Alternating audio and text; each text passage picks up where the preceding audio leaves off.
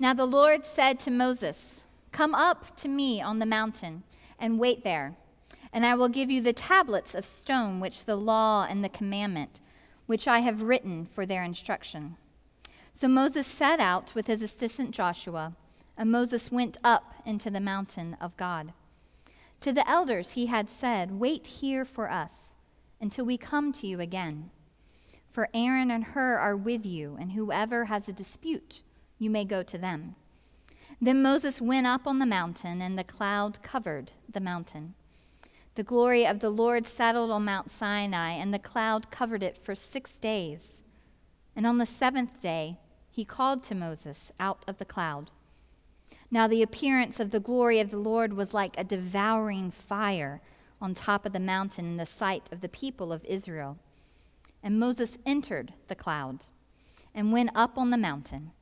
And Moses was on the mountain for 40 days and for 40 nights. This is the word of God for you, the people of God. Thanks be to God. You may be seated. Well, usually the first Sunday that a new minister comes to a new church, I usually call that Sunday your Getting to Know You Sunday. It's the Sunday where the sermon is about, the preacher talking about their call story and telling a little bit about themselves and really kind of getting to know the congregation. But as an associate, I didn't have to come and preach my very first Sunday with y'all, which was a great blessing. I got to be able to be with you instead. But because of that, I wasn't able to tell you the call story and wasn't able to tell you about how I came to be a pastor. And so this morning I'm going to tell you a little bit about my own call narrative because it also takes place on the top of a mountain. It was the summer of 2001 and I was working with the Appalachia Service Project in the mountains of Matewan, West Virginia, which is the home of the Hatfields and the McCoys, if anybody knows of that grand dispute. We were out serving in ministry, repairing homes and making homes warmer and safer and drier as a part of our ministry in that community. And we served for 10 weeks. I lived in a boys' locker room on a cot, and it was splendid. And about my 6th week into ministry there with the students that would come in, the youth and the adult volunteers and sending folks out, I had gone out on our food run because I was the food coordinator for our site. And if you know anything about me, that is a great position for me to hold. I do love to eat.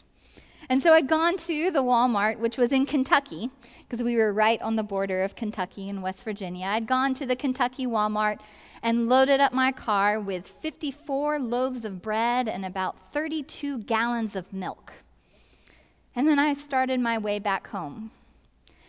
I knew that there was a different route that I had just discovered of how to get back to the center, how to be able to get back to the school. So I wanted to take this new route and kind of see, did it cut off any of my time?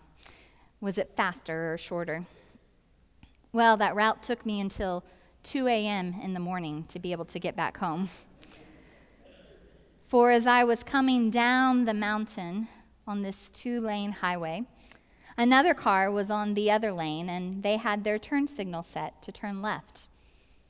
Well, another car came down behind them, didn't see that turn signal, and instead of hitting that person from behind, they came into my lane and hit me head on.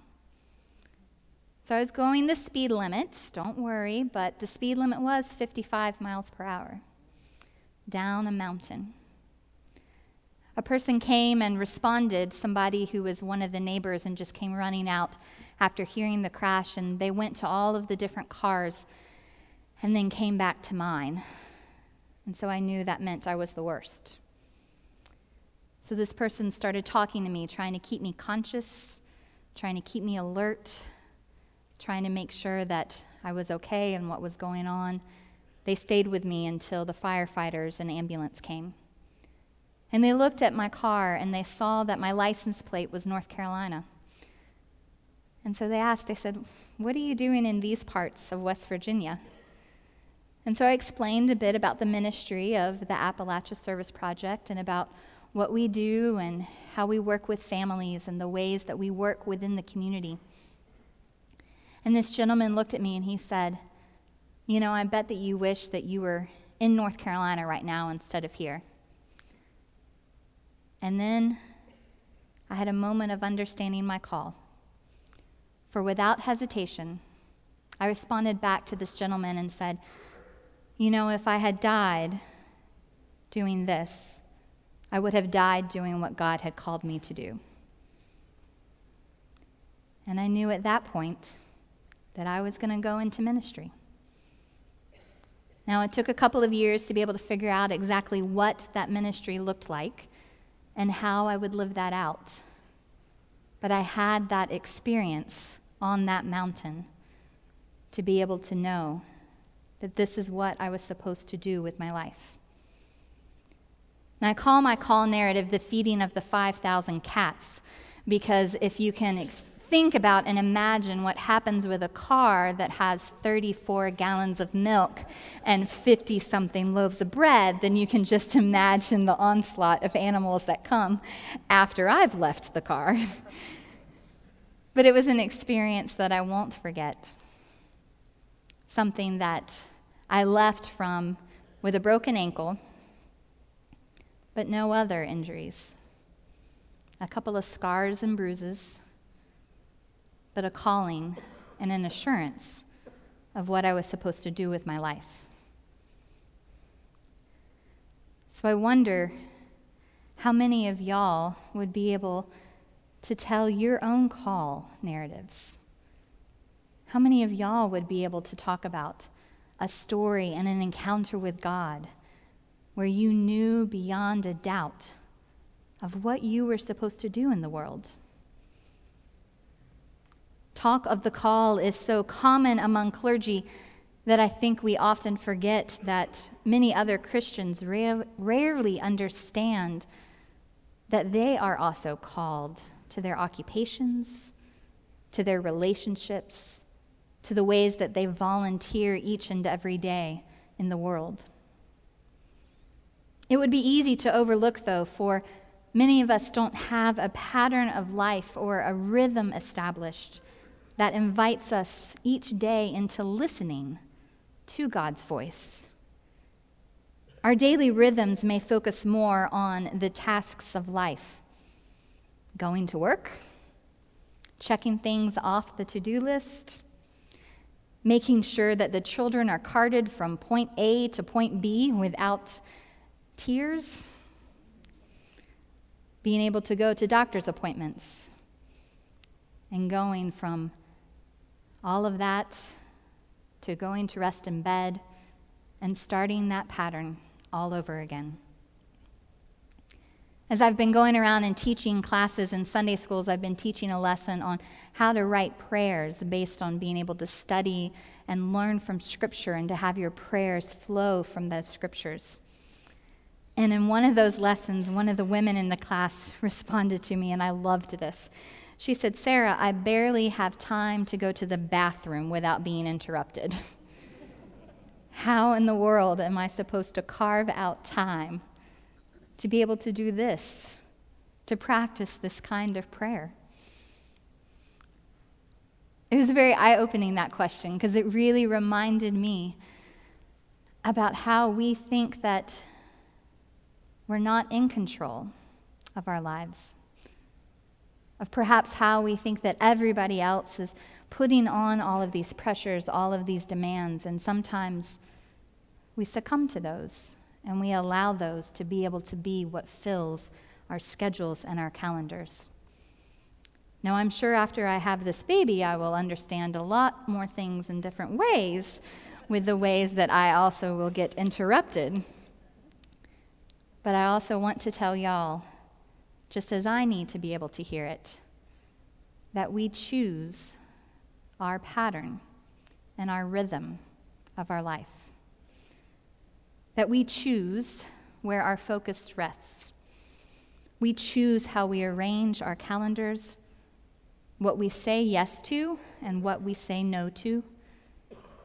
We choose how we put God at the center of our lives.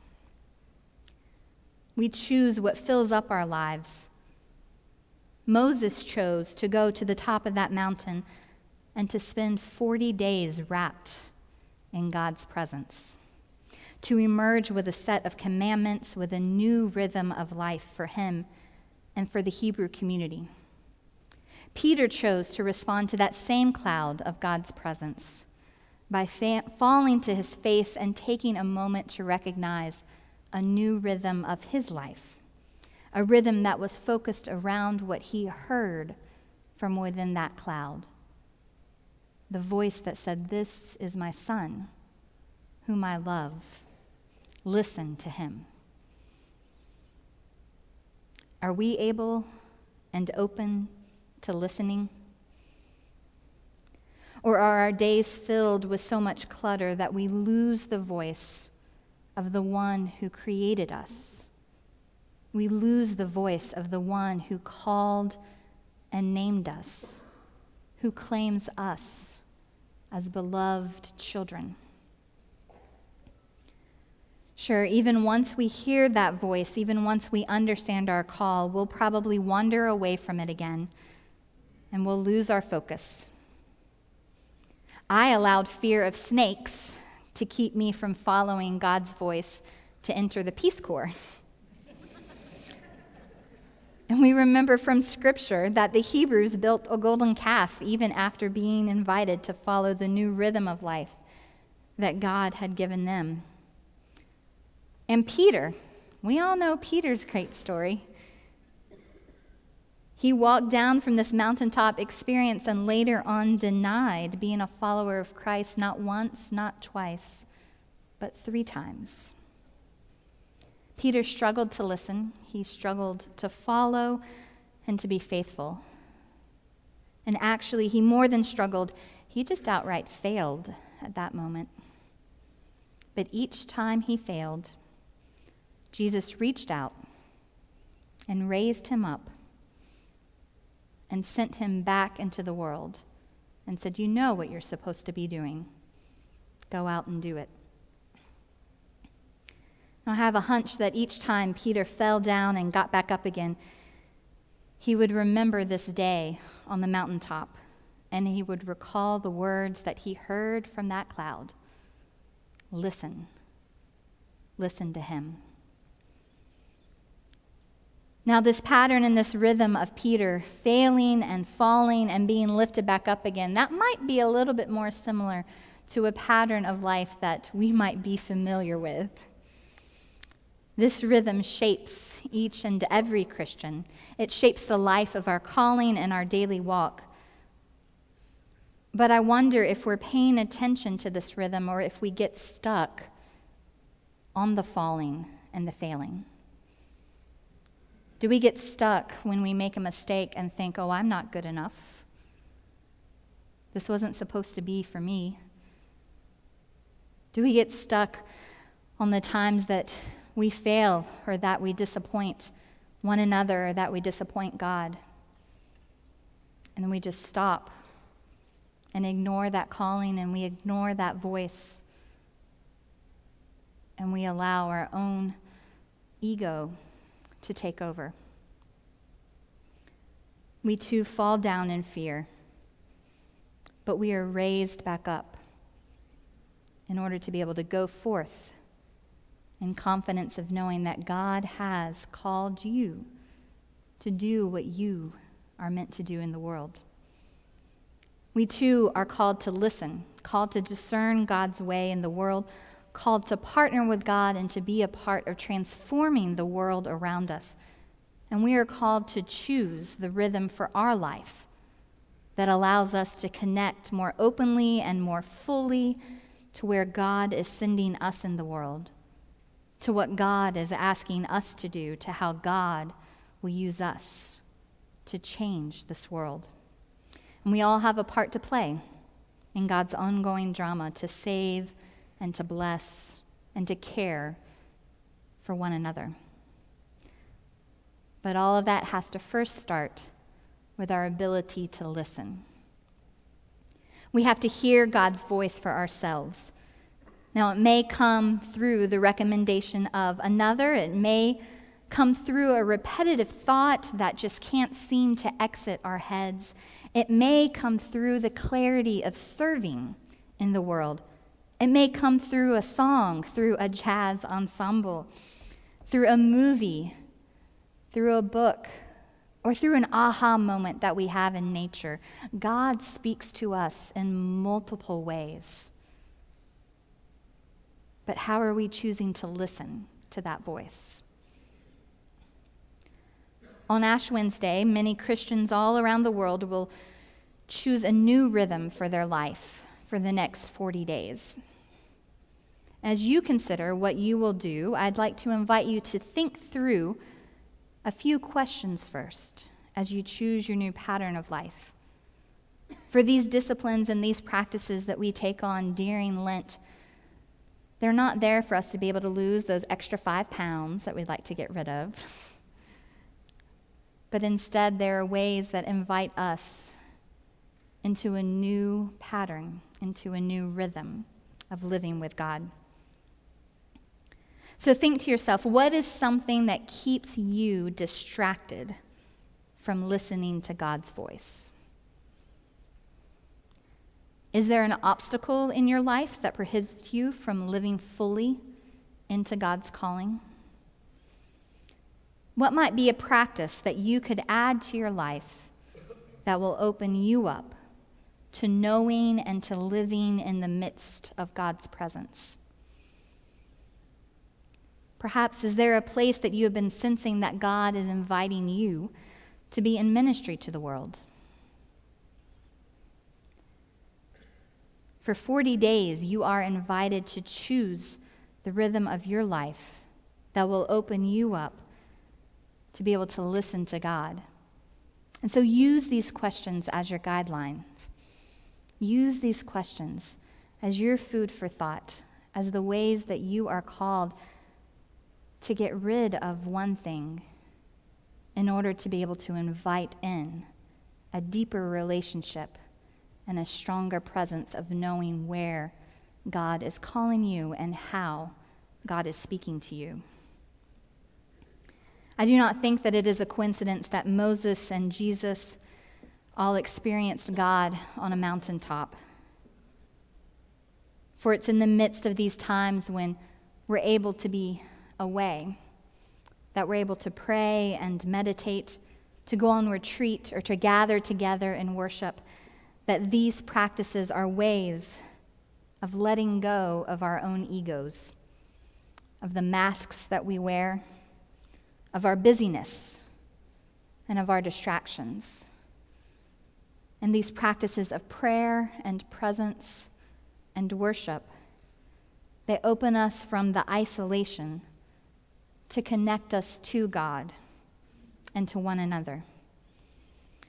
So by regularly carving out some time and space in our busy lives to simply be present with God, and to allow God to be present to us however God chooses, we will be transformed.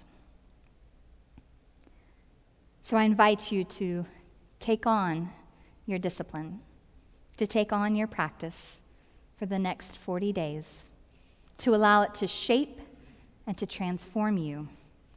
And then perhaps come Easter, it won't be something that you'll put behind until next Lent, but it'll be a new rhythm and a new way of living life. Thanks be to God.